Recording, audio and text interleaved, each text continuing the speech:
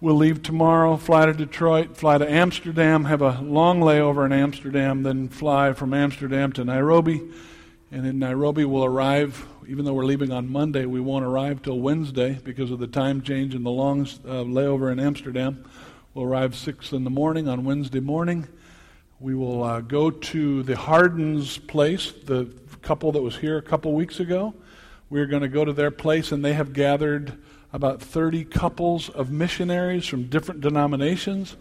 And on Thursday, Melanie and I are going to do a marriage retreat seminar for them, and going to encourage the missionaries there, and we're really excited about that.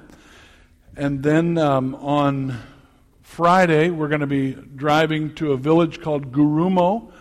You can't even find it on the map. You can find a town called Karatina, which is right next to it. But these villages have no electricity, no running water, and that's where we're going to be. And we're going to be holding a 3-day crusade in that village of Gurumo. And Gurumo is spelled N-G-U-R-U-M-O. The N is silent, but we'll be in Gurumo. And that'll be Friday night, Saturday night. Melanie will do some of the preaching. I'll do some of the preaching. Noah's going to be helping to lead praise and worship. And then on Sunday, I'll be speaking in the morning service. And then all of the churches of that area are coming together on Sunday afternoon. They don't know any better, so they think I'm Billy Graham over there. They don't know. They've got posters up, of us. I'm not going to tell them any different, But they're just expecting great things, and but we're going to have a dedication of a church building that several years ago we were able to help build a church in that village. I'm getting a lot of feedback. Are you guys hearing that? Does it sound okay out there? Can you hear me? Can you hear me now? All right. Up here, maybe it's in the monitors or something. I'm getting a lot of feedback. So that's on Sunday. Then we're going to take a couple days and actually go on a safari. But then we'll come back from that on Tuesday, and on Wednesday we're going to begin visiting with a ministry over there called Christian Ministries of Africa in Nairobi. That's a group that's been there since 1985, orphanages, feeding the hungry, and all of that kind of stuff. So we're going to be with that mission for the end of our stay before we fly back. But we really, really appreciate your prayers. If you've been following me on Facebook, you kind of know some of my interest in Kenya. I have a friend who was in high school with me that she, after her freshman year of college, went to Kenya to do a short-term mission trip. She was going to do a whole semester with Youth with a Mission. 1 week before she was to return home, she contracted malaria. And it wasn't just any form of malaria. Malaria is pretty common over there. It's almost like getting the flu here. But for Americans, our bodies aren't really prepared for it.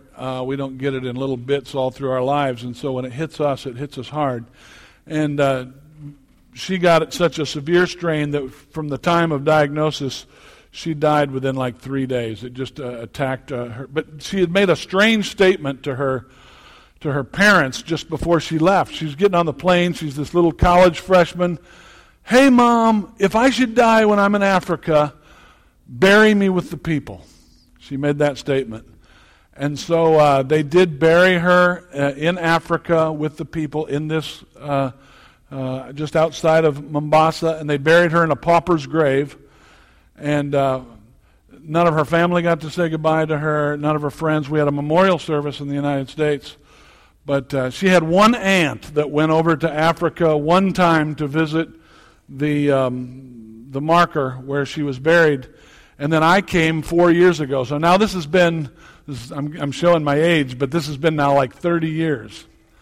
And so when I went to visit her grave, and I knew where the grave was, and I got all the directions, and I actually had a picture of the wooden cross that said, "For me to live is Christ and to die is gain." And I went to this little cemetery, and there were monkeys in the trees in the cemetery, and there were goats walking through the cemetery. And I was looking all over the cemetery. It's a small little cemetery, and I could not find her marker.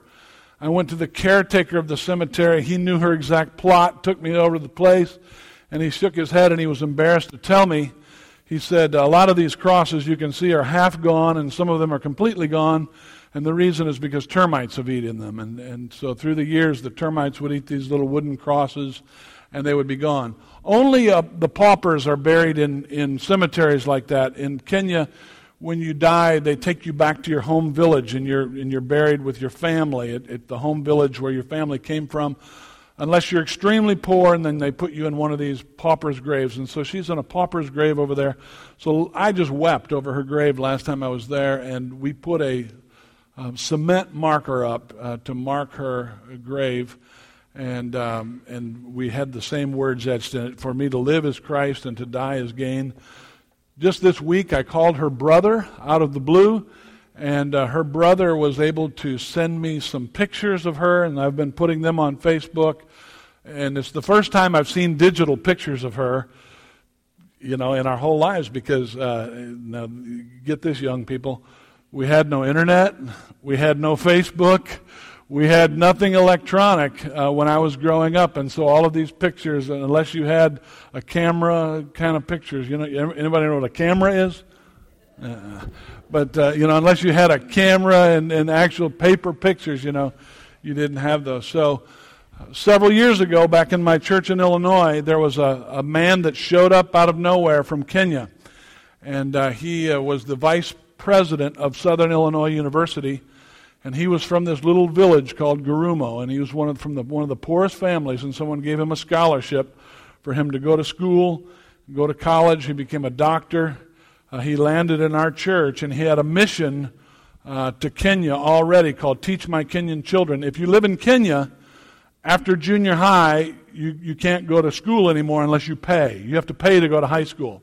Because in Kenya, most people just would leave school and go work for the farm, or their parents' home. But so what Peter had a vision to do was to help the promising students that did very well in school to be able to go on to high school. And so he began a ministry called Teach My Kenyan Children, and we would support these kids to go to high school. And so I'm going to be there with this man that was at Southern Illinois University, my friend Peter Gatau. He's going to be there with us, help us dedicate that church, and it's going to be really, really exciting. And we really appreciate your prayers.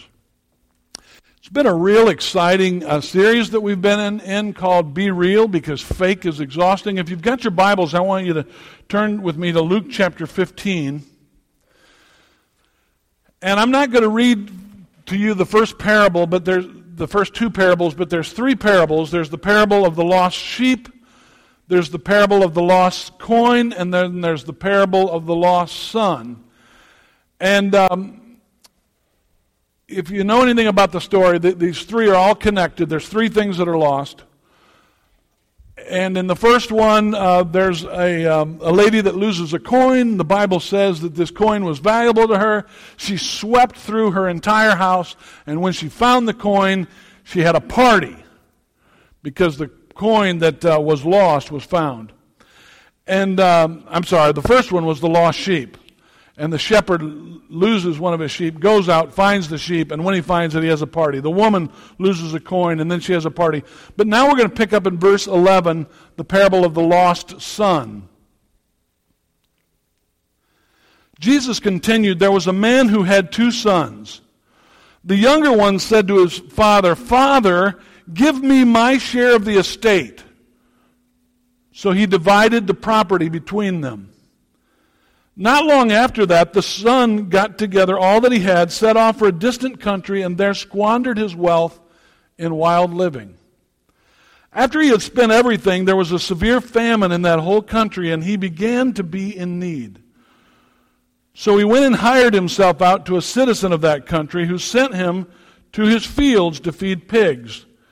He longed to fill his stomach with the pods that the pigs were eating, but no one gave him anything.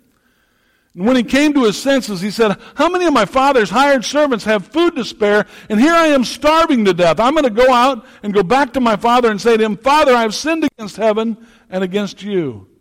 I'm no longer worthy to be called your son. Make me like one of your hired servants.' So he got up and went to his father. But while he was still a long way off, his father saw him and was filled with compassion for him. He ran to his son, threw his arms around him, and kissed him. The son said to him, Father, I've sinned against heaven and against you. I'm no longer worthy to be called your son. But the father said to his servants, Quick, bring the best robe and put it on him. Put a ring on his finger and sandals on his feet. Bring the fattened calf and kill it. Let's have a feast and celebrate. For this son of mine was dead and is alive again. He was lost and is found. So they began to celebrate. Meanwhile, the older son was in the field, and when he came near the house, he heard music and dancing. So he called one of the servants and asked him what was going on. Your brother has come, he replied, and your father has killed the fattened calf because he has come back safe and sound. The older brother became angry and refused to go in, so his father went out and pleaded with him. But he answered his father, Look, all these years I've been slaving for you and never disobeyed your orders, yet you never gave me even a young goat so I could celebrate with my friends. But when this son of yours, who has squandered your property with prostitutes, comes home, you kill the fattened calf for him. My son, the father said, you are always with me, and everything I have is yours. But we had to celebrate and be glad because this brother of yours was dead and is alive again. He was lost and is found. The key to understanding this whole passage is before we read any of those parables, Jesus was being criticized because he hung out with sinners. We're asking a question this morning, what is God like? There was an understanding at that time that God was the kind of God that thought certain people were special, but that sinners were outcasts. And so the Jewish people looked at themselves as God's chosen people. We are God's special friends. We belong to Him, and we're God's buddies. But sinners really had nothing to do with God. And so the Pharisees were critical when they saw Jesus hanging out with sinners. I'm going to ask you a question this morning. What do you think that God is actually like? What's He really like? Because the way you answer that question, what God is like, will change everything. It affects everything, how you think God is. In fact, there are Muslims today. In fact, part of my trip we had to cancel in Kenya because there was a place that we were going that Christian churches are being bombed. Because there's a group of people that think God says, love your neighbor but hate your enemies. And so that's what they think God is like. And I had a Jewish friend in college that had become an atheist, and he said, the reason that I'm an atheist is because I can't buy the fact that God thinks that we're better than everyone else. I came to tell you this morning that God doesn't think that we're better than anyone else. How many believe that this morning? 3 of you believe that this morning? God doesn't look at us and think that we're better than anyone else. And so this was the predominant feeling at the time, and so they see Jesus hanging out with sinners, and so he tells them 3 stories. One of a woman who lost a coin, one of a shepherd who lost a sheep, one of a father who lost a son. And the message of that is very, very clear, and that is that you matter to God. You matter to God. How many believe that you matter to God? That's part of the message of this whole story, that you matter to God. That you are valuable to God, just like that shepherd, that sheep was valuable to the shepherd, just like that coin was valuable to this woman. You mattered to God, and something that was very, very valuable that was lost, but now it had become found. But there's another weird part of this story, and this is another thing about God's nature. God gives us the freedom to leave. Do you know that God doesn't keep us by force? God doesn't force us to be Christians or to stay in His family or to stay in His house. You know, when you read this story, you think about the father. What kind of dad are you? This kid, this little brat, just asked you for his inheritance. You know, he's supposed to wait until you die, right? And when you die, they can split up the inheritance, and then you get your part. But this little whippersnapper, he says, I want it now.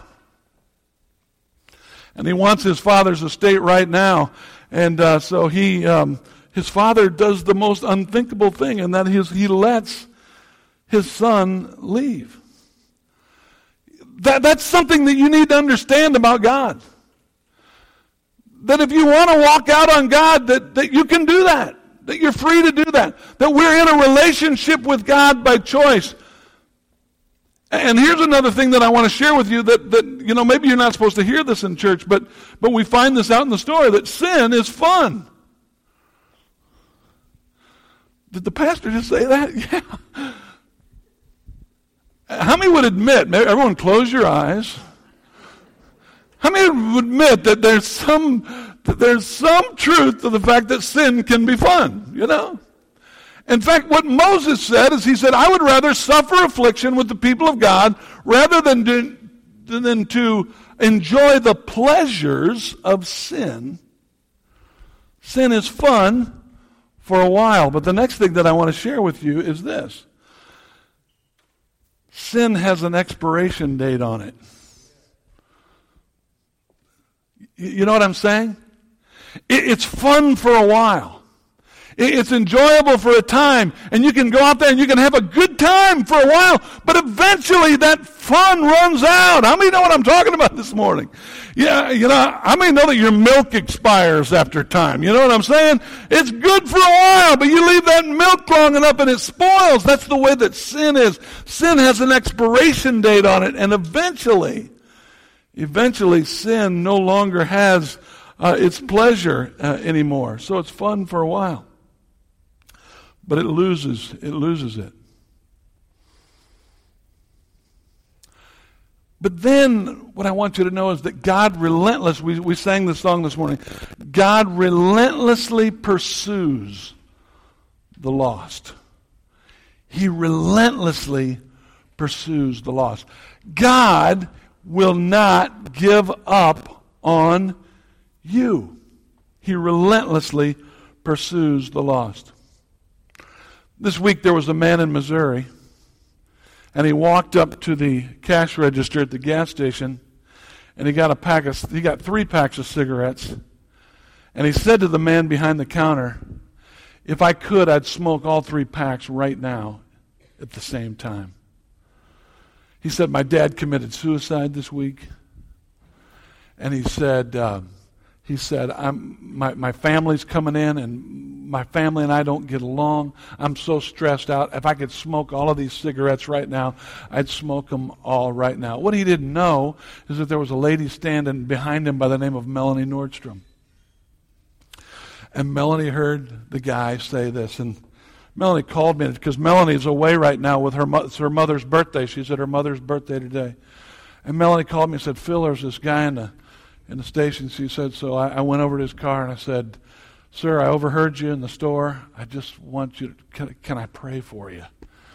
And the guy said, well, I'm not very religious. But yeah, you can pray for me. In fact, he said, I'm getting ready to meet with my dad's pastor because my dad committed suicide. And Melanie prayed with that guy right there. I don't have some big story to tell you that he gave his life to Jesus at that moment or whatever. But what I'm telling you is you might be in a gas station somewhere and God has your number. How many believe that God sets up incidences in our lives where He relentlessly pursues us? 2 weekends ago, there was a lady of the streets in Knoxville, down by the bus station, and my son Noah had been working for Nathan Cox, and Nathan's work is downtown. So when he got off work, he went downtown, and Noah decided to go exploring areas of downtown he'd never seen before. So he's down in the old city, and he goes down by the bus station, and he sees this lady, and this lady says, hey, young man, how old are you? And Noah said he was 16, and she quickly kind of changed the subject and said, she said, let me just tell you, young man, she said, take life by the horns. She didn't say by the horns, but I'm not going to tell you what she said. She said, take life by another body part, and she was just giving him some life advice right there. And she didn't know who walked by her that day because she didn't realize Noah was going to say, he goes, I know this sounds weird, ma'am, but could I pray with you? And he prayed with her right down there, and she said, I received that. I received that. I don't have a big story to tell you that she gave her life to Jesus that day or whatever, but I just believe that God sets up situations where he continually, relentlessly pursues us. And so I'm at the gas station 2 days ago with me and Noah because Mom's gone, and we're at the gas station, and an attractive lady walks up to me as I'm pumping the gas. She looks like a professional woman. And she says, sir, she said, do you have any money? And she didn't look like a person that needs money. She said, but I just got out of the car of my boyfriend. It's not a good situation. And she said, I just need money for a taxi to get back home. And I said, well, I got my son in the car. We can take you home. Where do you live? She goes, well, I live on Cedar Lane. Have you ever heard of it? I said, well, yeah. Actually, I pastor the church on Cedar Lane. You know, our offices are on Cedar Lane. And she was embarrassed. And I said, you know what? You don't need to be embarrassed at all. I said, in fact, I go to a church where it's okay not to be okay. But you don't have to stay that way. She said, would you just say something inspirational to me? And here's what she said. She said, I'm lost. I'm lost right now. And I just said, right there at the gas pump, I know the plans I have for you, says the Lord. Plans to prosper you and not to harm you. Plans to give you hope and a future.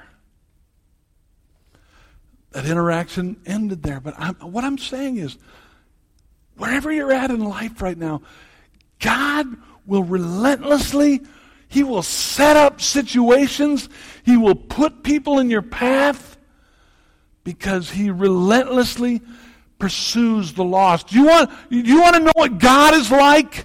God is like this father who stands at the edge of the field. He's like this woman who looks and sweeps and searches until she finds. He's like a shepherd who searches until he finds that lost sheep. He's like the father who stands out on the edge of that field and he goes after that lost sheep. He relentlessly pursues us. And then another thing I want you to know about God is that he doesn't need us to wallow in our repentance. In this passage, the prodigal son, he comes home and he says, you know, Dad, I'm so sorry. Just let me be your servant. I'm not worthy to be your son anymore. And it's almost like the father says, shut up. Don't go on with the long speeches because I can't stand to see you lost. 1 second more. Don't wallow in your sorrow for one more second. And I love the word that we read in this passage. It said, quick. Quick. I want this to happen quickly. Quick, go get the robe. Quick, go get the ring. Why does he want him to do it quick? Because I don't want my son 1 more second to feel what it's like to be lost. Have you ever been lost? A few years ago, my wife and I, in fact, we had just moved to Knoxville. We were in Mexico, and we did a little day trip to Cozumel, and we rented those motor scooters where you can take a motor scooter around the island. And we were taking a motor scooter around the island, but I didn't plan the timing of it well, and it began to get dark. And we knew that the place was going to be closing, and so we kind of had to get on it and get back. And not only that, but a storm started rolling in, and it started raining on us. So I said, Melanie, follow me. I'm taking off. And I just revved my engine and was, going as quick as I could around that island. And I was going maybe 15 minutes or whatever, and I looked back, and Melanie wasn't behind me. Not a good feeling. I'm in Mexico, the sun's going down, rain is coming, I don't speak the language. We were on a divided highway, 2 lanes going one way, 2 lanes going the other. So I just pulled off the side of the road. I'm thinking, well, surely she just stopped for something. I'll wait for her. I waited and I waited and I waited and I waited, and she didn't come. My heart started racing. I'm in Mexico. I don't know where my wife is. I don't know what's going on with her. So it's a divided highway. I better go back and look for her. So I cross the divided highway and I start going back the other way. Now it's getting really dark now.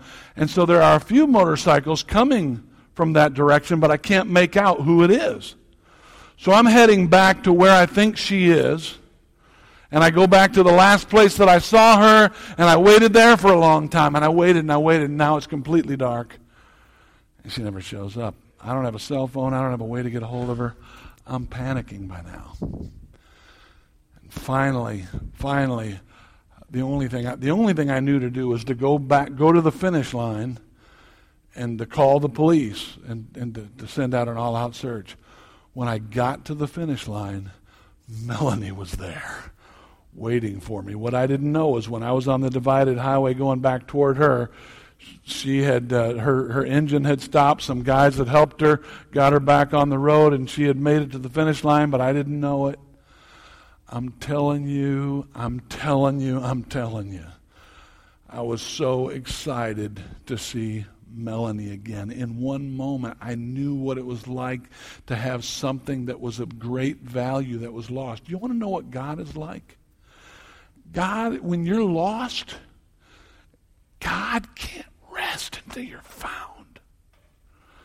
He relentlessly pursues the lost. That's what this passage tells us about. And he doesn't want us to wallow in our repentance. And you know what that means? That means this. Salvation is easy. How dare we make salvation hard? This guy's thinking, I'll do whatever it may. I'll be your servant. I'll obey all 600 commandments in the Old Testament. I'll do everything. Shut up. You're my son. Put on the ring. Put on the robe. My son has come home. Now, I'm not saying that walking with Jesus is easy. How many know it's easy to get out of Egypt, but it's another thing to have Egypt get out of you? You know what I'm talking about? It's easy for us to come out. It's easy for us to be saved, and then we spend the rest of our lives unpacking that. But while we're unpacking that, we're working it out and getting it together, just know this. We're doing it not as servants. We're doing it as sons. That's what God's like. And the other thing in this story, and the last thing I want to share with you about this story, is that in all three stories, there was a party. There was a party when the prodigal, when the sheep came home.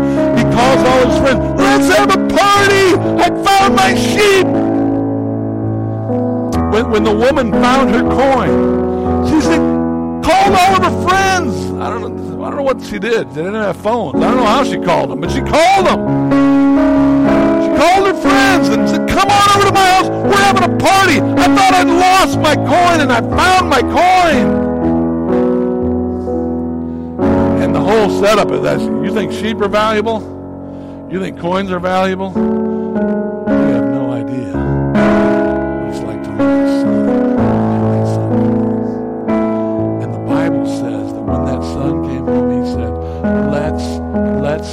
Let's kill the fatted calf. Let's have a party because this son of mine was lost and now he's found. Hallelujah. This lost son comes home and they have a party. I've shared this story before, but a lot of you haven't heard it. A famous speaker by the name of Tony Campolo, he went to speak in Hawaii. And while he was in Hawaii to speak at an engagement, he woke up in the middle of the night because how many know what jet lag is like? And you wake up and your body thinks it's day and night and all that. So he wakes up at like 2 in the morning and he goes down to the coffee shop down in the floor level of the hotel. And while he's down there in the coffee shop, a couple prostitutes walk in. And then he said pretty soon just a few more prostitutes came in and kind of made a circle. And one of them's name was Agnes, and the girl by the name of Agnes said in that group where Tony could hear them, hey everybody, tomorrow's my birthday. And one of the other girls said, yeah, so what? Tomorrow's your birthday. She said, well, I just thought I'd tell you, tomorrow's my birthday. And they just kind of ignored it. And they ended up thinking, when they left, Tony Campolo, the speaker, he said to the man behind the counter, he said, hey, those girls come in here often? He said, yeah, they come in there every night at the same time. He said, why don't we do something? He said, what if tomorrow night, let's have a party for Agnes, birthday party for Agnes. And so they have a birthday party for Agnes, and the guy said, you know what, she's a regular customer, she comes in every time. I've got a bakery here, I'll make a cake. It'll say happy birthday Agnes. We'll have a birthday cake for her, and at 3:30 in the morning, we'll have a birthday party for Agnes tomorrow morning. And he said, I'll get the word out on the streets, and tomorrow morning we're going to have a birthday party. And so, gotten in there ahead of time, put up decorations and everything, and they had it set up that when all of these came in at 3:30 in the morning is when the prostitutes arrived. He said, like every prostitute in Honolulu, just descended on that coffee shop this morning, and they filled up the place. And right at 3:30, Agnes came in, and they said, surprise, Agnes, happy birthday! And they began singing happy birthday to Agnes, and then the guy that was working behind the counter said, let's cut the cake. And Agnes said, would you mind if we don't cut this cake? She said, I've never had a birthday cake. And would you just mind, she had tears coming down her face, would you mind if I just bring it home to my daughter? Because I've never had a birthday cake.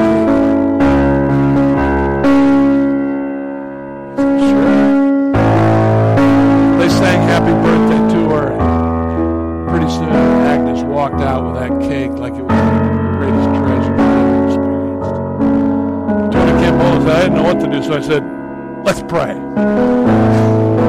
had the word of prayer there down in that bakery. I prayed, and when I got done, the baker behind the counter said, hey, I didn't know you was a preacher. What kind of a church do you go to? Campolo said it was one of those times when the Spirit gave the utterance. He said, I go to a church that gives birthday parties to prostitutes at 3:30 in the morning. And the baker said, no, you don't. Because if there was a church like that, I'd go to it.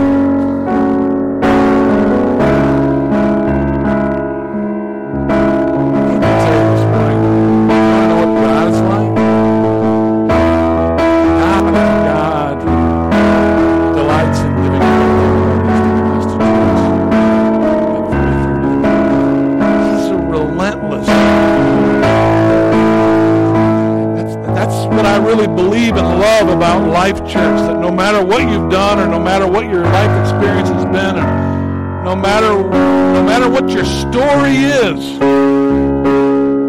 we don't even want you to wallow in it, because salvation is easy. He wants you to be a son and a daughter more than you even want to be a son or a daughter, and He doesn't want you to wallow around any longer.